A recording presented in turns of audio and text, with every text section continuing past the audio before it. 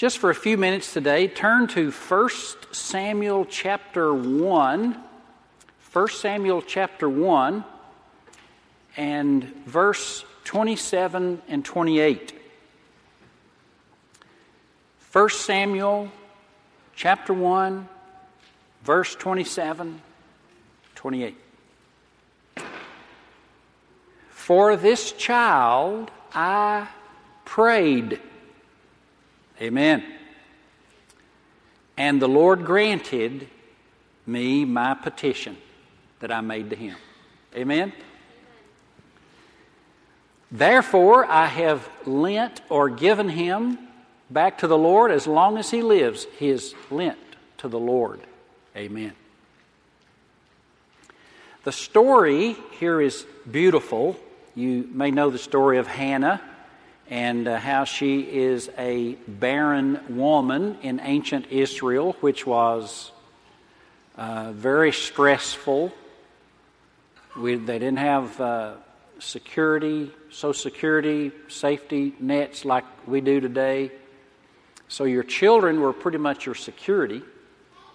And also it was a sign of blessing. A lot of people in ancient Israel viewed barren women as someone cursed. And so she is praying to God that he would give to her a child. And it says that God heard her prayer. And it's in chapter 1 and verse 10, it says that she was deeply distressed and prayed to the Lord and wept bitterly and vowed a vow. 1 Samuel 1, verse 11, she vowed a vow and said, O Lord of hosts, if you will look on the affliction of your servant, remember me and not forget me, but give to your servant a son, then I will give him to the Lord all the days of his life. She promises God if he will answer this prayer, she will give this child back to God, and God does. God answers her prayer, and she calls him Samuel. 1 Samuel chapter 1, verse 20, it says, in due time she conceived and bore a son and called his name Samuel, for she said, I asked for him from the Lord. Samuel means to be asked from God. Something that is asked for. And you have in 1 Samuel chapter 1, verse 21, she has made this promise now that she's going to give him to God. Well, what does that mean? Well, it means that she's going to take him up to the tabernacle, which at this time was in the city of Shiloh in Israel. And there Eli, the high priest, would receive the child, and the child would be like a servant in the tabernacle. So that's what she's promising to do. She's going to give him to God, literally, almost like a monastery, and he will be a servant to the high priest and to the tabernacle system of worship as long as he lives. But she doesn't take him until he's weaned. And I might point this out. 1 Samuel chapter 1, verse 22, Hannah did not go up, for she said to her husband, as soon as the child is weaned, I will bring him, so that he may appear in the presence of the Lord and dwell there. But now notice, because I have read this and I wasn't sure how to take some of this, verse 23 says that Elkanah, her husband, said, do what seems best to you, wait until you have weaned him, only may the Lord establish his word. So the woman remained and nursed her son until she weaned him. Now, when she takes him up, he's like 5 or 6 years old. So it says she nursed him until she weaned him. Now, and I was thinking about this. Can you nurse a child at 5 years of age? Okay, well, I'll take that out of the notes there. No, actually, here's what the American Academy of Family Physicians says. The natural weaning age for humans is between 2 and 7 years of age. Family physicians should be knowledgeable regarding the benefits of extended breastfeeding for both the mother and the child. The longer women breastfeed, the greater the decrease in the risk of breast cancer. There is no evidence that extended breastfeeding is harmful to either the mother or the child. So Hannah, and I know some of y'all breastfeed, and I guess this is actually an encouragement to keep up the good work. Amen. But Hannah evidently kept him and breastfed him until she weaned him. That's verse 23. And then she took him as a 5 or 6 year old child up, and as she had promised, she gave him to God and to the priesthood and to Eli the priest and to the sacrificial system of the Old Testament. Then you have the prayer of Hannah in chapter 2, where she's happy on what God has done for her. Hannah prayed, chapter 2, verse 1, and said, "My heart exalts in the Lord. My horn is exalted in God. My mouth derides my enemies, because I rejoice in your salvation." The word salvation there is Yeshua, from which we get the name Jesus. It's Hebrew for Jesus. And she sees Samuel as kind of like, this is like Jesus. And if you read he wrote 1st and 2nd Samuel. He became the first prophet to Israel. He literally saved the nation by his wisdom and guidance and prophecies. He anointed David as king. So she has a vision of what this child can be in God, and says, "You have shown me your Yeshua," a picture of Jesus. This is what Jesus is going to do for people. And Samuel has this tremendous anointing on his life, and she has given him to God. Now, let's take a look at this tabernacle environment. Look, for example, at chapter 2 and verse 12. Now, the sons of Eli was the high priest. These are his priestly sons. They were worthless men and did not know the Lord. And it says in chapter 2, verse 17, because the sons of Eli, who were also priests, would forcibly take the offerings that were brought. They would kill the sacrifice, and instead of letting the sacrifice be completely devoted to God, they would prematurely take it home with them and eat it or sell it. So it says in 1 Samuel 2, verse 17, "The sin of the young men was very great in the sight of the Lord, for they treated the offering of the Lord with contempt." It meant nothing to them. Now that's the priesthood functioning when Samuel was taken up there. But look at verse 18. "But Samuel was ministering before the Lord, a little boy clothed with linen." He was just a little boy serving God, surrounded by these older priests who were stealing the offerings. Then look at chapter 1 Samuel 2, verse 22. "Eli was very old, and he kept hearing all his sons were doing to all Israel, and how they even lay with the women who were serving at the entrance to the tent of meeting." These sons of Eli, the high priest, who were also sons, they were having sex with the women who were there at the tabernacle. Some of them were coming for worship, some of them were coming to help in the tabernacle system. They were there for different reasons, but they were immoral sons. So they were thieves and fornicators. And here's little Samuel. And look at what it says, 1 Samuel 2:26. "Now the boy Samuel continued to grow in stature and favor with the Lord and with man." In other words, Samuel was doing okay. In the midst of corruption and hypocrisy and immorality, Samuel seemed like had to be in a little bubble of holiness where he was preserved and his purity was preserved by the God of heaven. And then what about Eli, the priest? Well, look at chapter 3 and verse 1. Here's the high priest, a picture of him. The boy Samuel was ministering to the Lord in the presence of Eli. Now, he's no paragon of virtue, this Eli.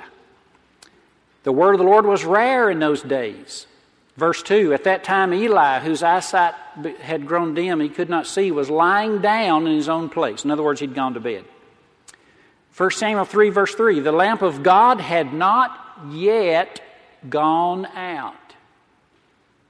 What does that mean? Well, in the tabernacle, when the worship was to continually take place and there was a light, a lamp called the menorah. There's one out there in the window, by the way, a small replica. And the high priest's job was to make sure the light was lit in all 7 of those branches that come up out of the main stem. He put the oil in it, put new wicks in it, keep it burning all the time. You see this in Exodus 27, verse 20. Command the children of Israel that they bring pure olive oil beaten for the light to cause the lamp to burn always. It was to always burn. But you see here it says before the lamp had gone out. He'd gone to bed. That tells me he wasn't doing his job. And whose job was it to keep it going? Exodus 27:21. Aaron and his descendants, Eli was a descendant of Aaron, the priesthood, is to order it or preserve it from the evening up until morning. So he's gone to bed and not done his job as high priest. He's letting the light go out. But it says about Samuel, he was lying down there in the temple. So here's the picture and here's the environment that you have Samuel, little 6-7-year-olds now, maybe 10, he's growing up, and he's got as role models these corrupt sons of Eli. He's got as his mentor Eli, the backslidden high priest, who goes to sleep on the job. And who does he have? Well, look at 1 Samuel 3, verse 4. Then the Lord called to Samuel. You know who he has? He has the Lord. Now, does it matter when we bring little Bennett and little Avery, does it matter anything if we, like Hannah, bring our children to God? It matters, my friends. Because if you know, America is increasingly corrupt.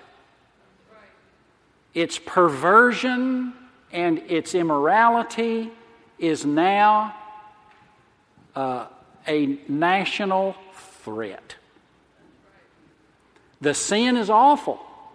Is it possible to raise up a child in this environment? It's on television, it's in the news, it's in the internet, it's in the schools. Is it possible to raise up a child? Is it realistic to think that we can have a child who is raised up and is preserved in his purity and innocence and holiness? And I tell you, Samuel is an example. It is not only possible, we should expect it to happen with our children. Amen. Amen. Absolutely. Because it's not getting any brighter out there. So what I wanted to do with you, let me give to you, by the way, there's a verse here that God says to Eli that I think is a great verse. It's 1 Samuel chapter 2, verse 30. Here he comes to Eli and he says to him, you need to know. So he's not been honoring God. His sons have not been honoring God. And God says, those who honor me, I will honor. and those who dishonor me, I will see that they are dishonored. Now that's the message for those out there and those of us who need it in here as well.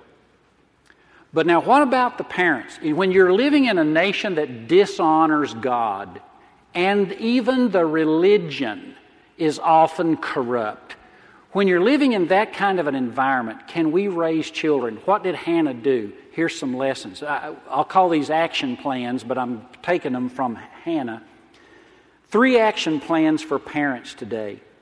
Number 1 is trust God to take care of your children. Don't get hyper on it. God is able. Trust Him when you don't know where they are. They're going to be out late at night. They're going to be gone. It's going to be driver's training time. Let go and know that God does not. Amen. Hallelujah. When you walk them down the aisle and you're turning them over to who knows what. Amen. Then I just want you to know God has His hand on them. And let every son-in-law know that. Glory to God. God, I may not be there, but God's there. And He sees all things. He knows what's up. Trust God to take care of your children like Hannah did. How did she walk into that kind of environment and then leave that child? She didn't leave him alone. God spoke to Samuel. God was with Samuel. And that's the beauty of this dedication. We are people who believe in God, and that God, this God we believe in, created the heavens and the earth. He is everywhere, all the time, in power, in might, and He sees all, and He is able to take care of our children. And I praise Him. He kept Joseph in Egypt and saved him while he was there alone. Moses on the Nile River when they had to put him out in the little ark. He kept Jesus from Herod, who slew all the children in Bethlehem, but God the Father saved His son. And He saved Samuel from the influence of Eli's sons, and He can save your children as well. So trusting God that He's there when you're not. Here's a second thing I think we can learn from Hannah. And that is, begin your plans in prayer like Hannah did. Bathe it in prayer. Let it be birthed in prayer. Hannah got Samuel as an answer to prayer. And I would back it up and go even further. I would say, let your dating life be bathed in prayer. If you have one, let your dating life be bathed in prayer. Let your marriage be bathed in prayer. Who do you marry? Ask for the guidance of the Holy Spirit. Our first date, I was asking Jan about this week. I took her to a revival service. We was at Asbury College. We drove into Lexington, Kentucky, attended a revival with a Jewish evangelist named Hyman Appleman. Sat on the second row. Jan later told me she was unimpressed with my dating skills. But it's a shocker there. But I remember we met at a prayer meeting, and before I asked her to marry me, I took her to her church, and we knelt at the altar, and we prayed together. And that's where when I got done praying, I turned and I asked her to marry me. And she prayed, and she turned and said yes. It was born in prayer. And I'll tell you something else, if y'all don't mind. On our honeymoon, we prayed.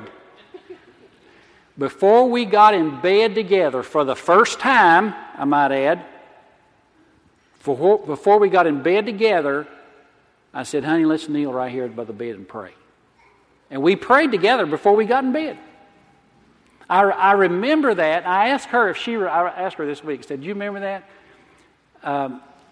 What I remember is a real short prayer. Something like, "Thank you, Jesus, hallelujah." All right.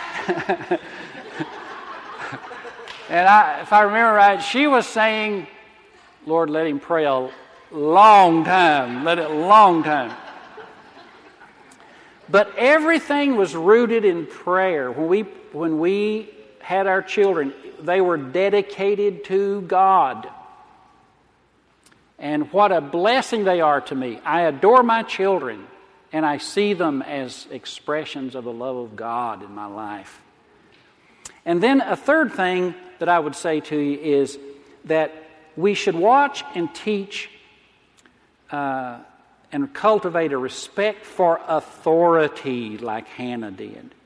Look at 1 Samuel chapter 3 once again. Verse 4, the Lord called Samuel and he said, "Here I am." And he ran to Eli and he said, "Here I am, for you called me." But he said, "I did not call you." Notice how Samuel, this little boy, when God spoke to him, he thought it was Eli. And what he did was, he's used to being a servant of Eli. "Here I am. What do you need?" And down in verse 10, the Lord came and stood calling as at other times, "Samuel, Samuel." And Samuel said, "Speak, Lord, for your servant hears." See, now get this. The attitude that little Samuel took toward God was the same attitude he took toward Eli. It's a position of authority. And it was the same attitude that he took toward his mother.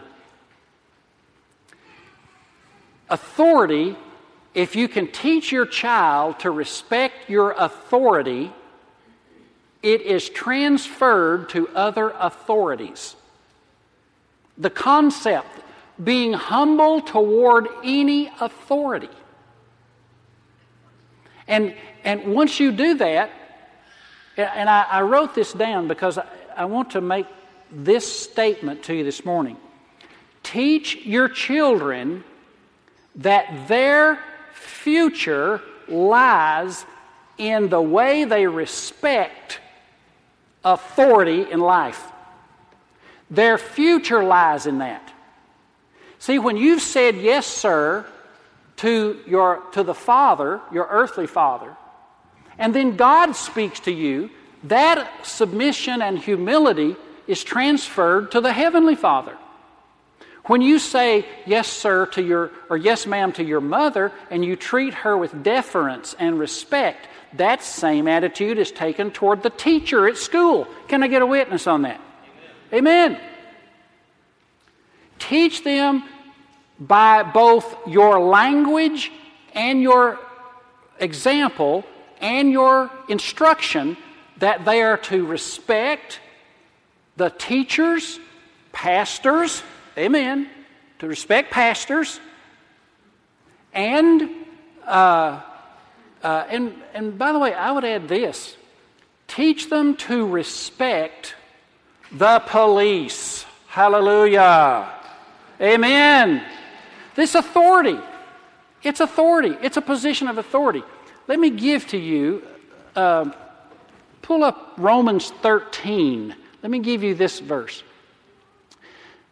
This is a tremendous verse of Scripture. And remember that authority figures are those who make decisions over you. And as you learn to relate to one, you learn to relate to the other. And here's what Paul said: "Let every person be subject to governing authorities. There is no authority except from God." And by the way, you know who was the president of Rome at this time when Paul wrote these words? Nero. Think about that. He says there's no authority except from God, and those that exist have been instituted by God. The early Christians never led a government rebellion. They just preached the gospel and rescued people one by one through Jesus Christ. And here's what he said: "Therefore, whoever resists the authorities will resist what God has appointed. Rulers are not a terror to good conduct." Now, I know there's exceptions to that, but here's the general principle. Rulers will not bother you if you are keeping the law and doing good deeds. That's the general principle. He said, would you have no fear of the one in authority? Then do what is good, and you will receive his approval. For he is God's servant for your good. You know what the word servant is? It's diakon, from which we get deacon. The policeman pulls you over, that's God's deacon in the external world, outside the church. He's God's authority, and so when he pulls you over, don't cop an attitude. Don't say, what'd you pull me over for? I ain't showing you nothing. Amen? Do what you're told with a good spirit and pray that you don't get a ticket. That's the way I handle it. But teach your children that their future lies in their respect for an attitude toward authority figures, and then model that in front of them. In other words, when a teacher gives your child a bad grade, don't go get on your high horse and gallop down there to the school and demand what's going on here. That's not a good attitude. You're not teaching your child that there's an authority figure appointed by God and that they need to adjust and work with you. How can you help them? And you know, when I was growing up, if you got in trouble at school, you got in trouble where? At home. In other words, what they did to you at school, my mom and dad and my grandparents were always on the teacher's side. They never took my side. You know why? Because it wasn't a good side to be on. It was a bad side. But that is one of the things that we learn today, and I think that God would have us to learn. And many times our children act out a rebellion toward authority, a spirit which they have picked up in the home. Amen. So trust God. Pray to God. Teach reverence for authority. And give your children to God like Hannah, and know that He can preserve them holy in the midst of an unholy world. Praise God. Praise God.